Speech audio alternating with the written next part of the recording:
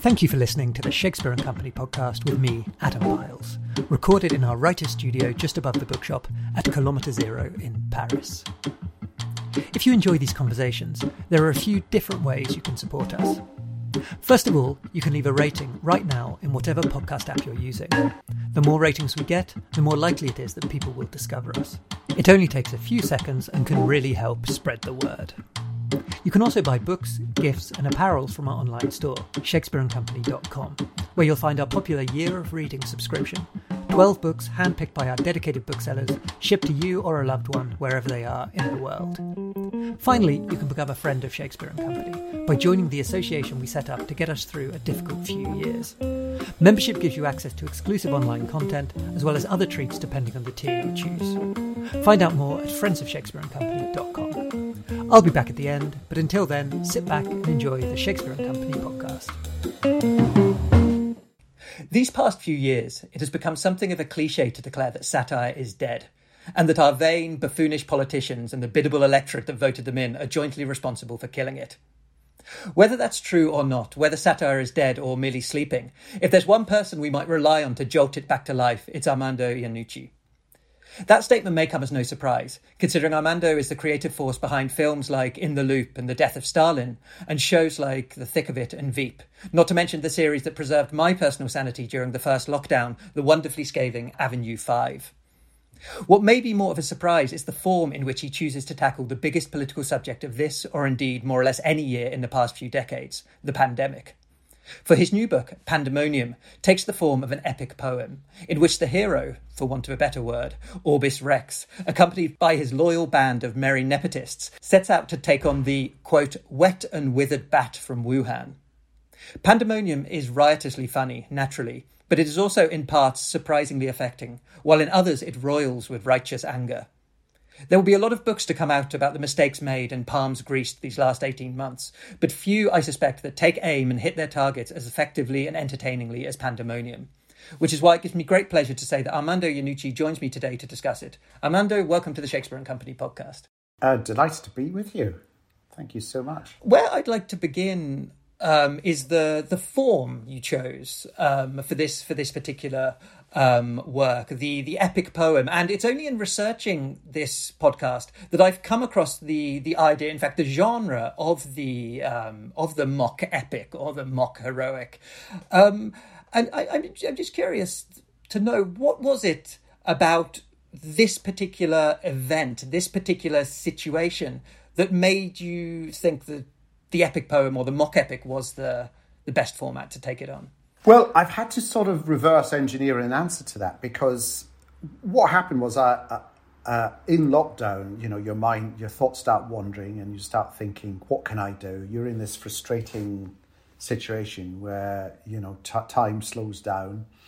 On the one hand, it's very nice to be with your family and so on, but on the other hand, you're aware of what you're not doing. And you're also locked in, outside, you're aware of this huge tragedy unfolding. And it took a little while for me to even think that I wanted to do something about it. And what I actually did was I just started writing for myself.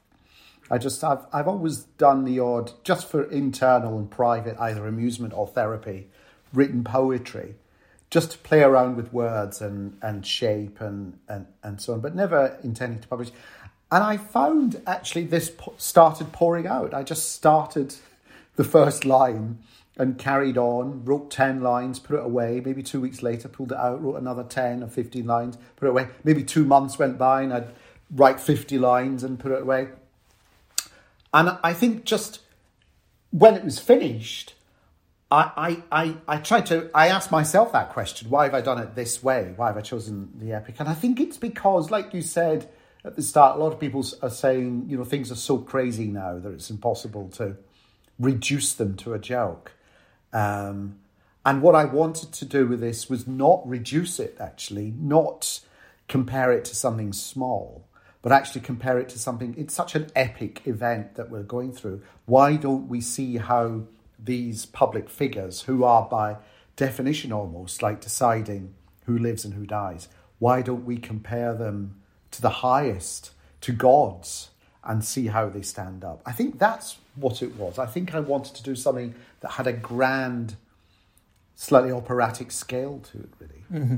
When I was reading about the mock epic, one thing that it said that in this sort of it's the tradition of that is that it's normally applying the elevated heroic style to a trivial subject. And now, of course, the pandemic is not by any means a trivial subject, but it put me in mind of, I think it's what Keir Starmer said in his conference speech about Boris Johnson being a trivial man. So it's not a trivial subject, but in a sense, it's trivial subjects. That's right. And I wanted to be very clear, rather like in The Death of Stalin, there's comedy going on inside the Kremlin, but what the consequence of the decisions made by the people inside, the tragic consequences outside, we wanted to show absolutely without any form of humour. And I also felt in writing this, that contrast between publicly what was happening with the pandemic, while privately there were, a million tragedies going on, household tragedies and household traumas. I wanted to straddle that line as well. So like you said in your introduction, there are moments I hope are very funny, but other moments where I don't mean to be funny at all. I want to be quite open and raw and just describe the consequences for each individual family unit or household or person.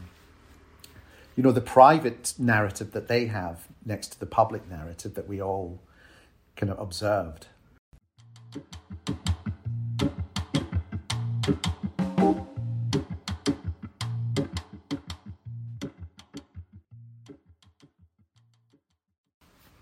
So this is the early days of the virus and the first of Orbis's addresses to the nation.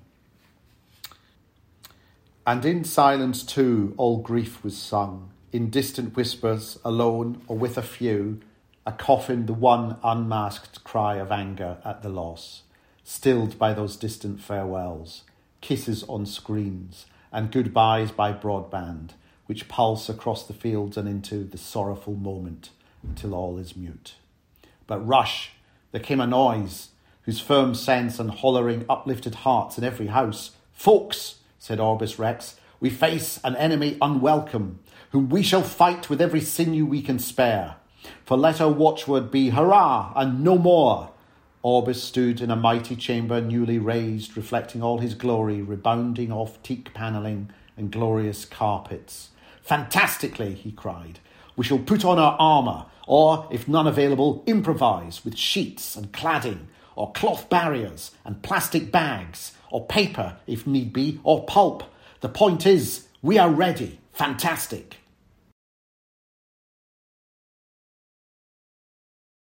You mentioned the death of Stalin, and it made me think that, of course, over the last few years, it's almost become a cliche to say to you, what with Brexit or things like that, we'd love to see what the thick of it would have done with that. And you've always kind of, when I've seen you in interviews, I've always said no, because the thick of it, and indeed, we never actually took topical issues and did a story around them. We existed in a parallel world where similar kinds of issues would arise, but we'd invent them ourselves. Occasionally, we would come up with stuff that would then happen. You mentioned Avenue 5. We're actually recording an episode in which the next generation of the owners of Facebook and Google and Apple all sit down, and the head of Facebook announces that they're changing their name. And we wrote this about a year ago. What they actually say is we're changing our name to Face because the word book puts people off. But it's a major change for Facebook. And we do these things. We speculate rather than try and respond to what's just happened. Yeah. I kind of enjoy more trying to imagine what might happen next, really. Yeah. Which is why I've never felt really that I've wanted to do a thick of it or a Veep or a whatever about something that has happened. Even in The Loop, which was about a war, we never specified which country was being invaded and who was invading it, other than that Britain and America were kind of getting together to plan it, really.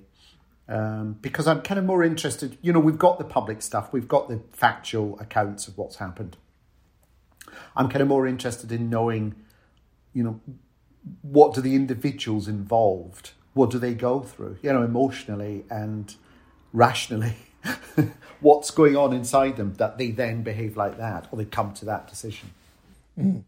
And I guess, in a sense, some of the politicians that we've had over the past few years, I think, obviously depending, I guess, on your political persuasion or the kind of person you are, but it's very difficult sometimes to project oneself, for example, into the head of Boris Johnson or into the head of Donald Trump, for example. And I'm curious about your Orbis Rex. So this hero, Orbis Rex, of course, meaning world king, which Boris Johnson gave as his ambition when he was 4 years old or something like that. Like, how did the creation of this character, did it allowed you to understand Boris Johnson a little more by sort of thinking yourself inside his head? Well, slightly. I think, especially in the early days of the pandemic, I think it would be fair to say we all had some sympathy with those in charge because no one had faced anything like this before. A lot of them were just new to the job. How would we have coped in similar circumstances? Even the scientists were trying to get a handle on it and trying to work out what was the best. Remember all the conflicting advice? At one point, the World Health Organization was saying, no, don't wear masks. No, actually we should. That's not their fault. It's just these things take time to kind of work out. Science is not an exact science. Science is continually adding to what's already known and then discarding on the basis of new information conclusions that now don't operate. So we were all in that sense. I think for me the anger and the wanting to try and get behind the minds of those involved came really in that second wave. When in the UK everyone went crazy over the summer and as if it was all over, and then it wasn't all over, and we knew it wasn't all over. We were behaving as if it was. Well, inside we knew it wasn't, and then come the Christmas or the winter again, we go into an even worse situation. And it was by then when we all beginning to think, hang on, did they not kind of learn their lesson from the first time round? Our leader ended up in hospital quite seriously ill, and yet strangely had this optimistic belief that it would all just go away if we only just got on with our lives, really. That seems sort of connected to the way the story is told, and I think there's a lot of that going on in this poem. I mean, someone like Boris Johnson is elected because of his optimism. He has a very positive, jolly, it'll be fine, we'll all be fine.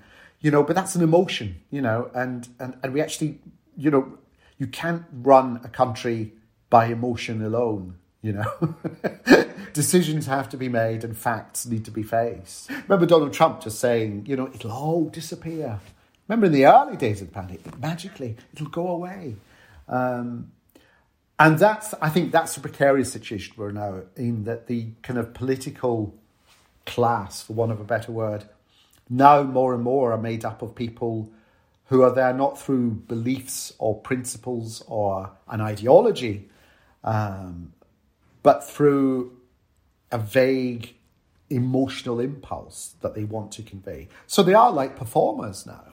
Just on a little aside about Orbis Rex, because when I read that, it felt to me as a sort of a perfect kind of moment of artistic serendipity when World King becomes Orbis Rex, which Orbis, of course, becomes Boris. Yeah, sort of an anagram. It's sort of, I can only imagine that there must have been a moment of joy when you stumbled upon that. Or more worryingly, it's almost as if it was destined to happen, that a leader called Boris would call himself World King.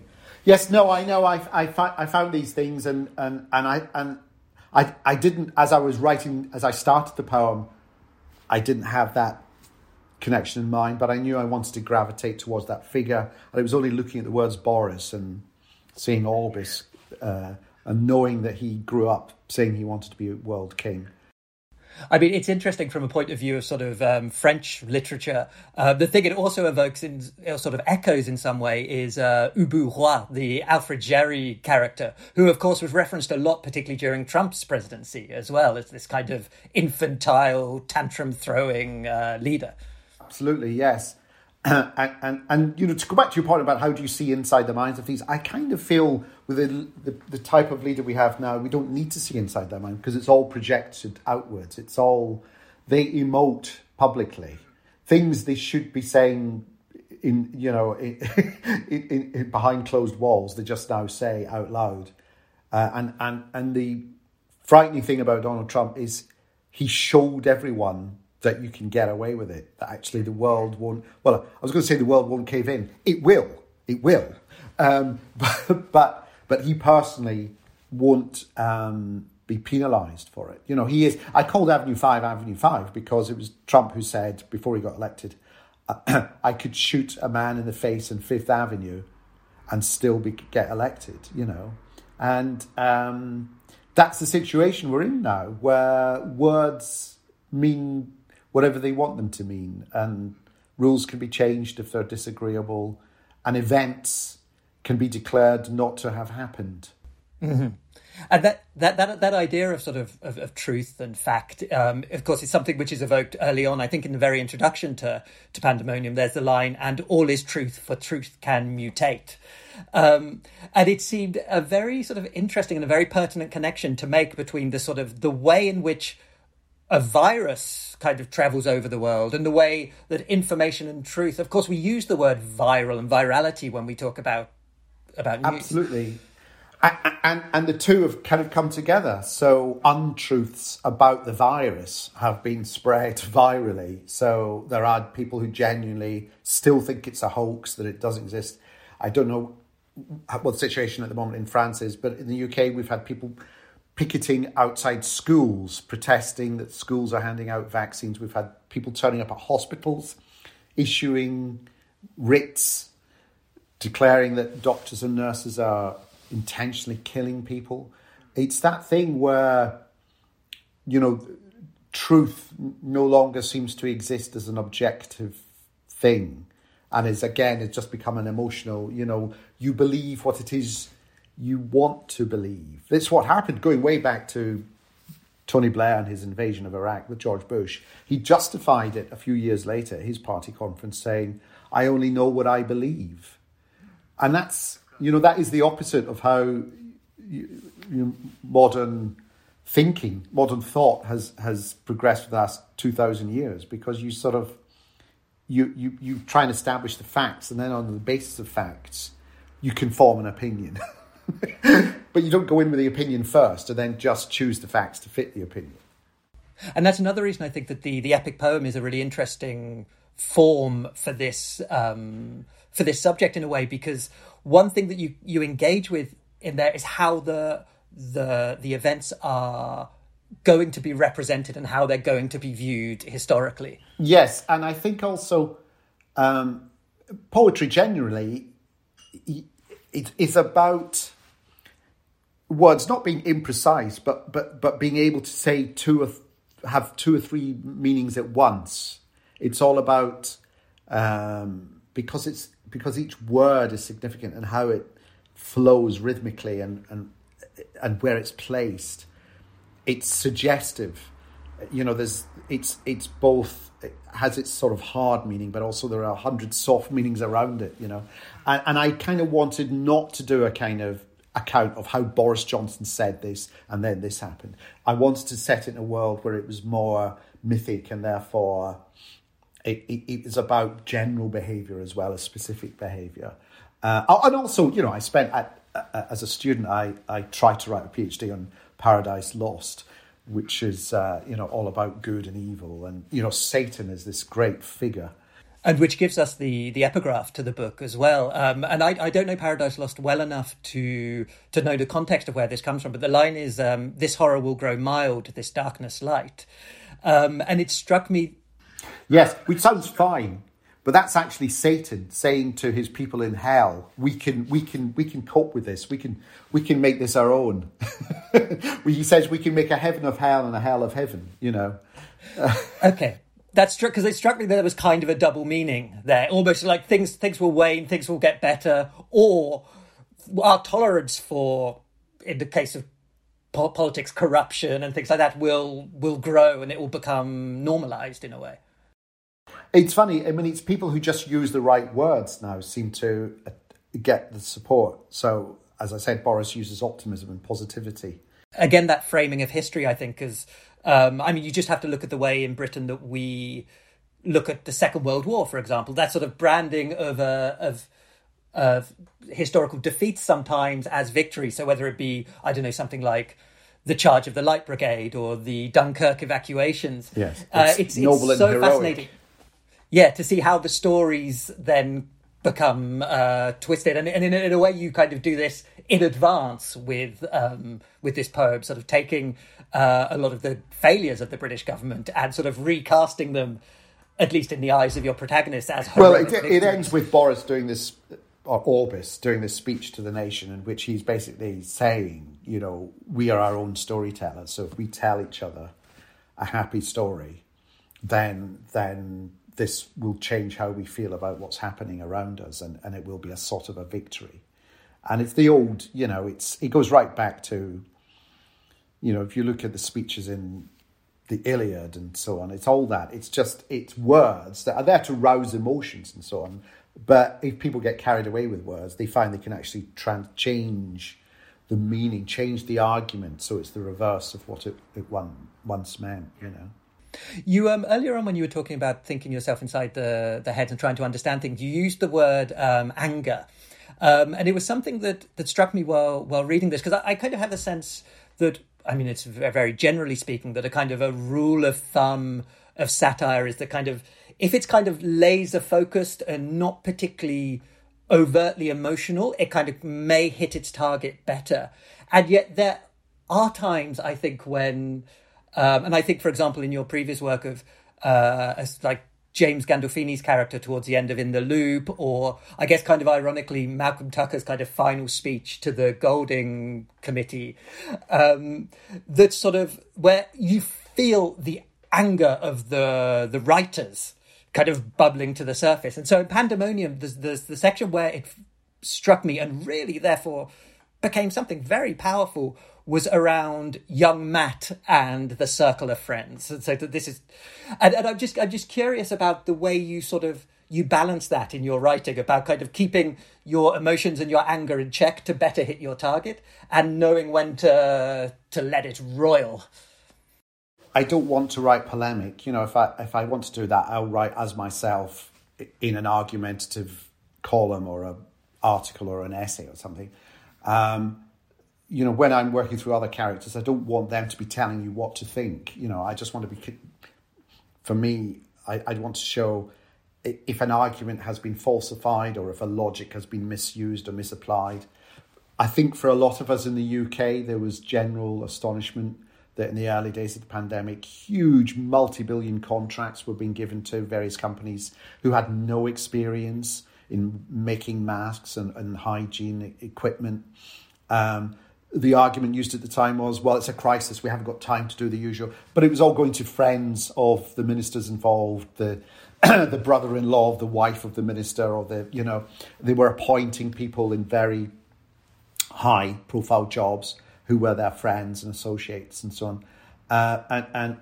And it's only as the months have gone by that we realised the vast amount of just misuse of billions of public money. And those to companies who, in the end, pocketed the money but didn't supply equipment that was up to standard.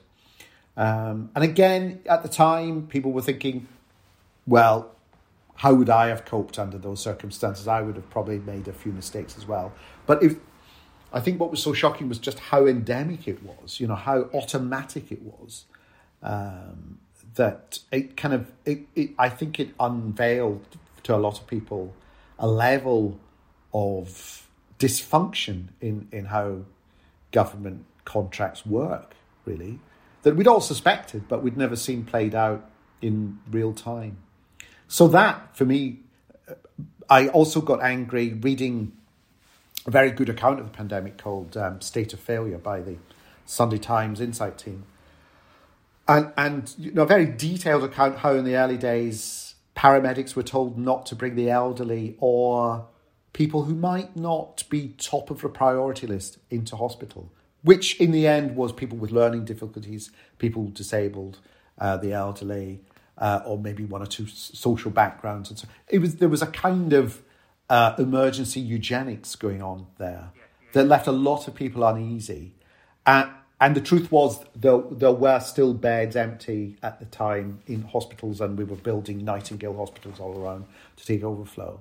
But a lot of doctors and higher up in the organisation putting "do not resuscitate" notices to people who hadn't agreed those things. So I think that will take a little while for us to really get to the truth of what went on there. But that made me kind of viscerally. I mean, I felt quite ill about it just when I was reading it. I got quite emotional about it, and I think that's one of the points last year when I took the poem out and thought I want to carry this on, really.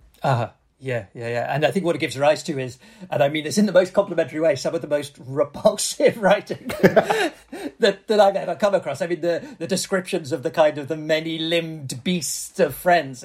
Yes, the circle of... So Matt Hancock, our health minister, his circle of friends is this... I went back to like Dante's Inferno, but also Hieronymus Bosch paintings of like hell and just people having...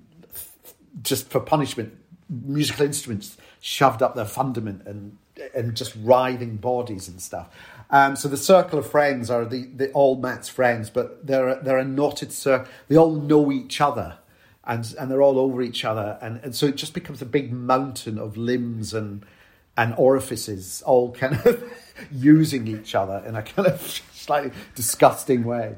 And he forms a creature out of parts of these friends that he rides on, and it's bits of limbs and bits of flanks of his associates and so on. Yeah, as I said, quite sort of stomach churning, but appropriately so. It seemed to capture that sort of that anger that I talked about earlier.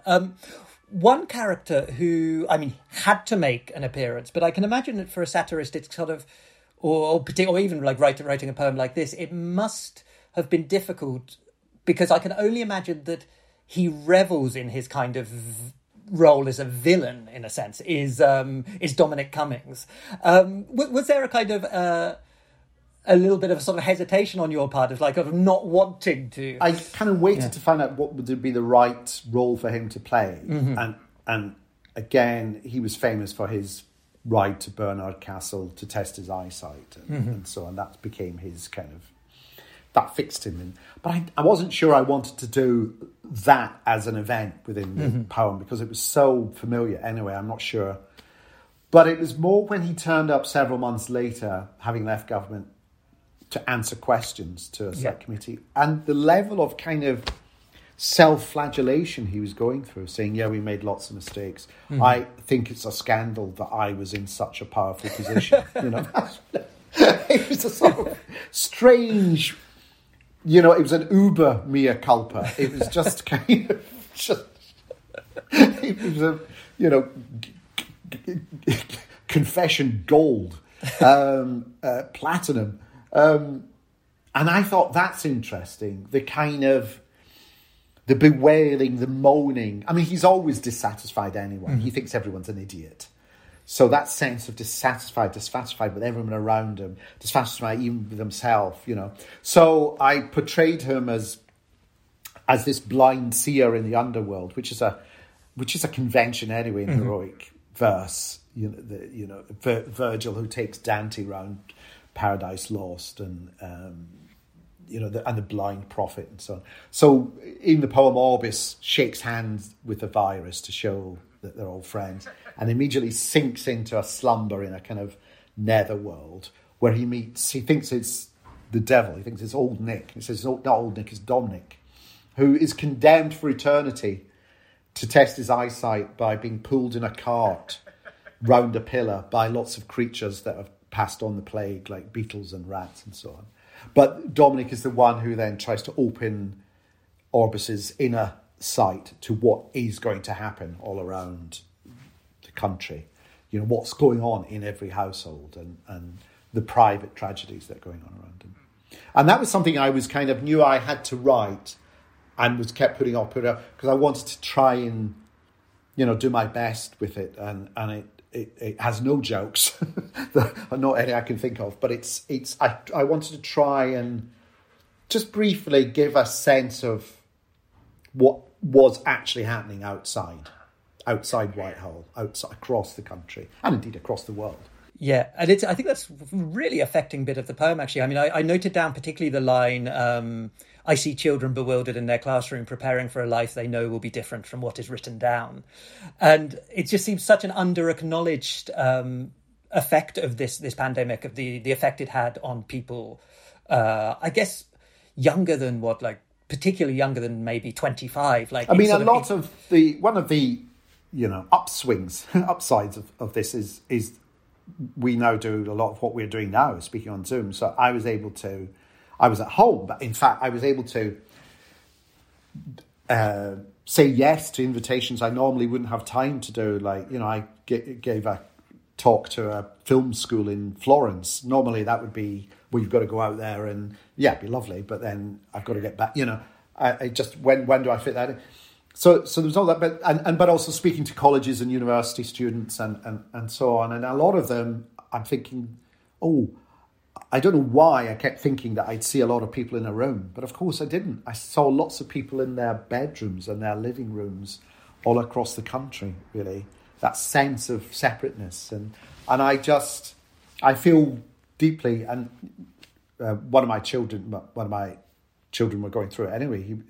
His year at college was all entirely on Zoom, you know, and it's so, you know, that's the point. College is the time where, university is the time when you go out, you get away from home, you meet lots of people, you try out you know, all sorts of new experiences and meet people from different backgrounds, and, you know, you just expand in terms of the range of your connections and friendships and so on. And for that to be denied to a whole generation, I think is heart-wrenching. The royalties and the profits from the poem will go to Mental Health UK, because I particularly think that there is this long-running epidemic as well, isn't there? The consequences of what's happened, which, especially for the younger generation, I think will take a lot of time to work out and to process. And I get the sense will probably manifest themselves in quite unpredictable ways as well. Unpredictable ways. And now with the climate thing now in the headlines, you know, I fully expect that generation to be quite angry with my generation, really. Yeah. For the situation we've put them in, really. Yeah. And quite rightly so. Yeah. No. You get away with it. You don't look like my generation. But Boris is my generation almost exactly. You know, it's and I do think, you know, we were lucky. We grew up thinking this is great. Everything's all laid out for us, you know, and we didn't really do much to think beyond that, really. We're almost out of time, but one thing, and I guess it's a kind of it's an incredibly broad question, and I guess it's a kind of the eternal question about satire. But I always have the feeling of this double feeling when I'm encountering a piece of satire, which is it's both completely essential to our culture, and yet also in some way futile. Like, it doesn't. Is that something that you wrestle with in your work? Like, do you expect or do you hope that the work that you produce will have a kind of a material effect on the political process?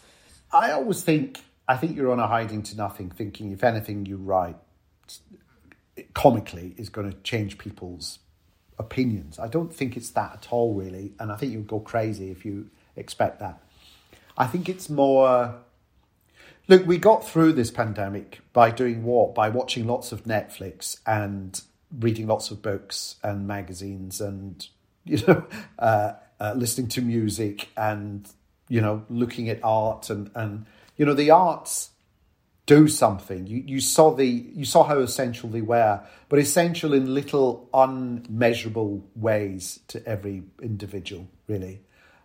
Because they either make sense of what you're going on, or they divert you from what's going on, or they try and give you a slightly different interpretation of what's happening. Because what has been happening has been so confusing and so full on that, you know, it will take us a while to work it out for ourselves and individually.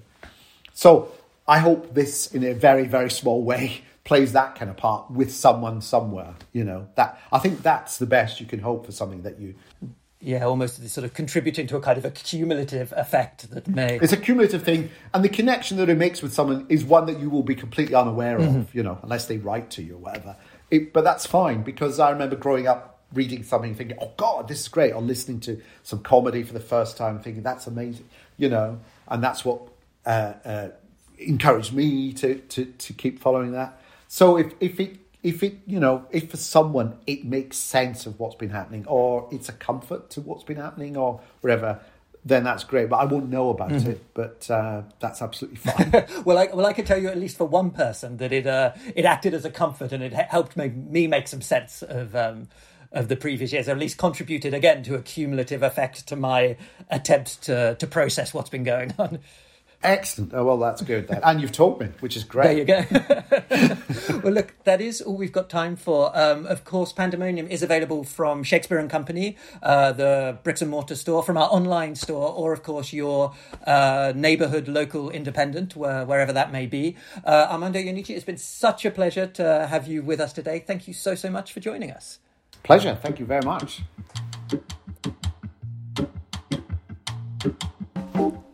Thanks for listening to the Shakespeare and Company podcast with me, Adam Biles. Since you've made it this far, I hope that means you've enjoyed what you've heard and will consider rating us in whatever app you're using. The theme music is Mr. Ginger by the incredible jazz musician Alex Fryman, taken from his album Play It Gentle. I'll be back next week. Until then, take care, happy reading, and thanks again for listening.